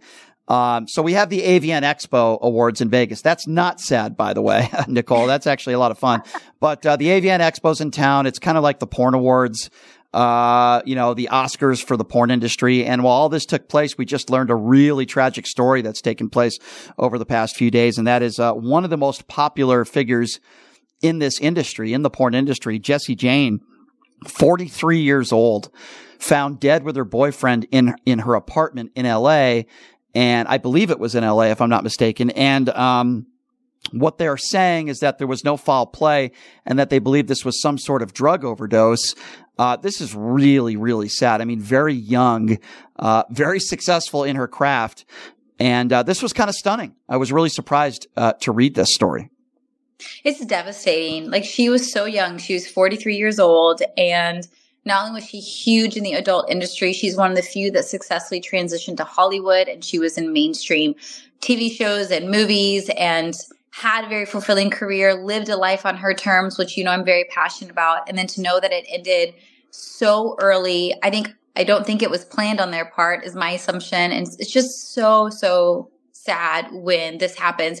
And so I started researching this morning because drugs are getting more and more mixed with other drugs. And you don't know if the drugs you're getting is laced. And a common phrase we'll hear is test your drugs, test your drugs. What does that mean? So I researched that this morning and you can buy fentanyl test strips, FTS, to test your drugs before you consume them. Again, I'm not encouraging you to do drugs, but if you are doing them, I want you to consume it responsibly and decrease your risk of overdose. You can buy them online. You can reach out to local communities, organizations that have them and give them out for free so that we can hopefully prevent untimely deaths like this. Yeah, this is horrible. It's very tragic. And it sounds to me like it was accidental. Police are saying that they don't look at any foul play involved here. So I've met Jessie Jane. I met her several times. And even though I can probably tell you, I can probably only name 3 or 4 porn stars, Evan Stone being one of them because he's a friend of mine. I could probably only name you 3 or 4. She was one of them. I would say Jenna Jameson is probably another one. I don't know if I could name any others than that, but Jessie Jane was somebody that was in one of my favorite shows, Entourage. And she's been one of the most popular in the adult film industry. And this is just a really sad story.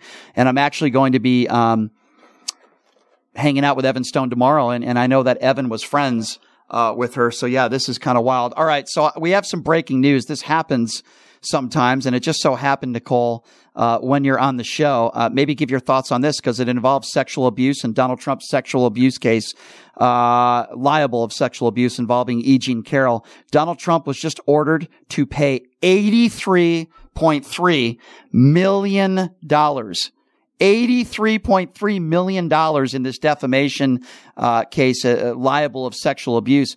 What do you make of that? My understanding was that her attorneys were asking for around $24 million. The jury awarded $83.3 million. What do you make of that?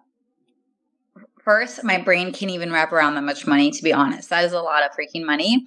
Second, this man has got to pay in one way or another. And so I feel there's like a little bit of justice in this where this man who's kind of shady and gets away with not doing things properly with his money, and he's assaulted many women, this seems appropriate for one of hopefully many consequences. Yeah, so let me break this down because this just came down.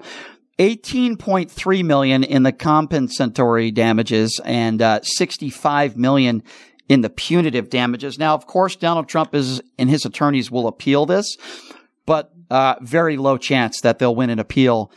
This is a lot of money. Can Donald Trump afford it? Well, that's debatable. I don't know, but that's a lot of money. And I think it sets a precedence that you can't attack and you can't defame people. Rudy Giuliani, a perfect other example of that. And Donald Trump's in a lot of trouble. So speaking of people that defame other people, fake nudes is something that you see a lot on social media. Yours are obviously real. There's nothing fake about what you're doing. But when it comes to Taylor Swift, I'm a fan of Taylor Swift, the person. I'm not really into her music. She's very talented. I'm just not my thing. But it seems like it's really weird. Ever since she started dating Travis Kelce, the attacks on the right seem to be bizarre and strange. And now you have all these fake nudes of her that were on X for hours. And correct me if I'm wrong, but in most states in this country, it's not illegal to do that. I don't know how that's possible. It should be illegal. You should be able to take somebody's face and put up a fake nude on social media. That's defamatory. What do you make of this story? Yeah, it's devastating for anyone to experience that. Especially Taylor. She's not a she doesn't ooze sexuality. That's not her brand. That's not her music. That's not her style. It's so opposite of her. And I know she's very protective of her image. She appeals to audiences from age 10 to 100. And then to have these put up on the internet of her without her consent, without her knowledge is horrific. And then the principle goes further than that because this is also happening to minors where kids in school are taking their female peers' photos, creating these AI photos of nudes and leaking them everywhere. And it's absolutely devastating to anyone, but especially a young child who doesn't have the mental and emotional capability to process such an experience. And I do think it's only a matter of time before such an act becomes illegal because it absolutely should be. Yeah, I feel bad for her. Obviously, when you're a celebrity, you're a public figure, you're in the public eye. It's one thing to be, insulted or attacked. It's another thing. To me, this is just a whole nother level, and it's sick, and people are kind of sick and disgusting. I'm still kind of blown away a little bit, Nicole, with this defamation and compensatory damages, and I'm kind of amazed at this figure. I'm going to be, and I'm going to the Donald Trump thing. People don't seem to understand, and maybe you could speak to this as a woman. Just because somebody doesn't report a rape to authorities or a sexual assault doesn't mean that they weren't sexually abused, right? It's like, it baffles me that this is a hard concept to understand, that assault happens all the time. And the way women are treated when they report the assault is reason enough for why women don't often do it. Women are not believed.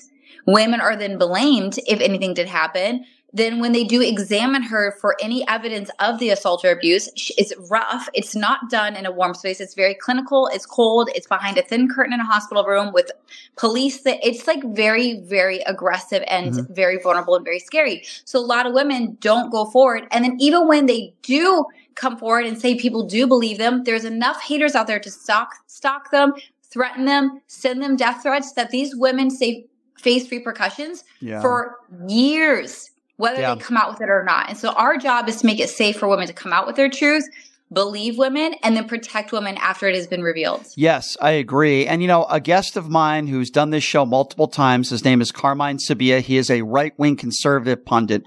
He said a jury gave E. Jean Carroll $83.3 million for never being raped. Let me be very clear on this. And I'm going to talk to him about this because I'm just disgusted by some of these statements. A jury found, without being too graphic, that Donald Trump used his fingers in her private area and assaulted her. Now, in some states, some would not characterize that as rape. It's sexual assault. I characterize that as rape. Now, whether you want to call it a rape or a sexual assault, I'm not going to get into the weeds with people on that. Yep. A jury found that that's what took place. And how people could justify or not justify this settlement by saying, oh, well, you know what? It wasn't rape. Okay, then what was it? What was it? A jury found that he did sexually abuse this woman. I get so frustrated with people getting into the weeds with people. It's like with Republicans when it comes to gun control. Oh, well, that's not an assault weapon. This is. Okay, well, what are your solutions? Guess what? If you go into a dressing room, which a jury believes that Donald Trump did, and you sexually assault a woman, which a jury believes that Donald Trump did, then I'm not going to get into the weeds with somebody on whether your definition of rape is or not. Right, Nicole? Yeah. It's like, it's just a distraction from what went down.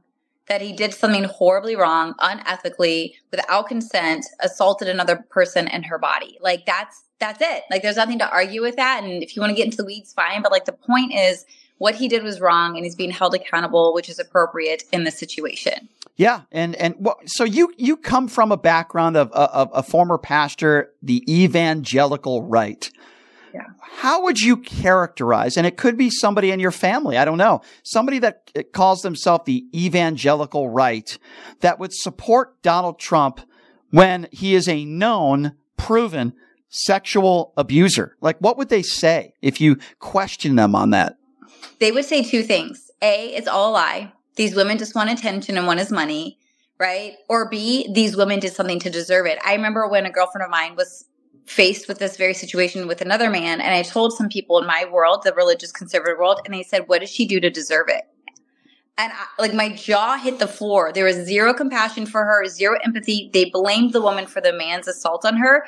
That's the response. Either it didn't happen or it was her fault. And it is absolutely horrific that that's how we view it. How It's so many people view it. Donald Trump's defense on Truth Social, I call it Lie Social, yesterday and this morning was, oh, well, E. Jean Carroll did this interview with Anderson Cooper and she characterized some people as looking at rape as sexy.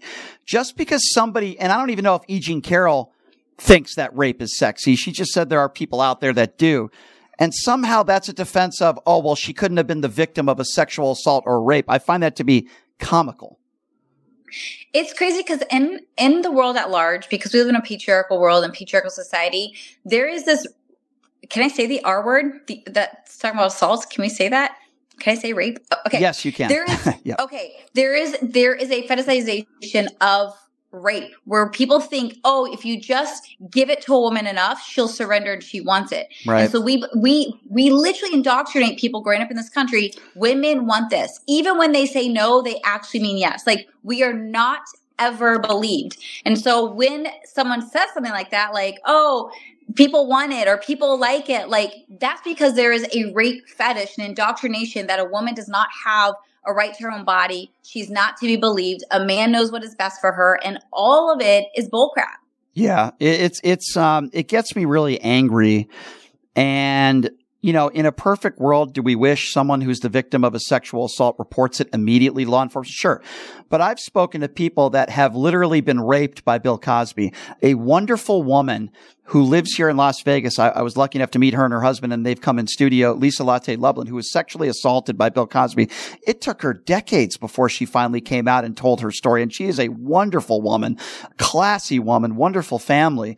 And we can't assume just because somebody doesn't report something right away. And by the way, it was proven that E. Jean Carroll did tell some of multiple friends of what took place, and they testified. But, you know, we can't assume just because somebody doesn't report it right away that it didn't happen. Right, Nicole? Yeah. And I think you have to have some basic understanding of trauma. When trauma happens, people have all kinds of responses to it. They suppress it and they literally black it out. Yeah. Right? They become paralyzed. They can't speak about it. They can't, their whole body shuts down when it enters their brain. There's no way to articulate it coherently to someone Like, there's consequences where people have been assaulted by a superior in their workplace, and if they report it, they will take everything from them. Like, there's so many reasons when it comes to trauma why people don't report it right away. And so we need to work on fostering compassion for people with trauma. And we have to become educated about trauma so we don't blame the victim. We blame the perpetrator and the system that supports the perpetrator. Amen, Nicole. Always appreciate it. I love getting a perspective from a female like yourself. I appreciate you coming on as always. I hope you have a wonderful weekend, and I look forward to catching up with you next week. Nicole, always a pleasure. Thank you. You're amazing. See you next time. Thanks, Nicole. See you next time. And if you're just joining us following the breaking news, E. Jean Carroll awarded over $80 million. And Donald Trump's eventually going to have to pay up. I don't think he's going to be filing for bankruptcy. He might, but I don't think he will. Let me be very clear on this. This is a really important point I want to make here before we end the show. Donald Trump is not the victim here. Republicans are not the victims. The victim in this case is E. Jean Carroll. She is the victim. She is the one that was sexually assaulted. I don't care what your definition of rape is, could care less. E. Jean Carroll is the victim. And I don't wish this upon anybody. And that is why she has just been awarded, majority of her peers, over $80 million. The breaking news that we are following. We will talk more about this on Monday. I promise you that. And we'll get some legal experts in here. And maybe Carmine could tell us why he goes on social media and he says it wasn't rape. I would love to hear anybody characterize this as, oh no, it's not a sexual assault. It's not a rape. Give me a break. Thank you for joining us, everybody. I appreciate Al for joining us as well. Big Red Consulting represents a lot of prominent Republicans, prior, past, maybe future. And I thank you all for your phone calls. We'll be back at it on Monday. Please click that button on Occupy Democrats. That is a subscriber button. It's only $5 a month, the price of a coffee. And you're supporting this show and you're supporting what I do. My socials, at PTL Radio Show on YouTube, at PTL Radio Show on X, formerly known as Twitter. That's where you can really interact with me personally. Thank you for joining us, everybody. And I hope you all have a wonderful weekend, and we will see you on Monday, same time, same place. Have a great day, everybody.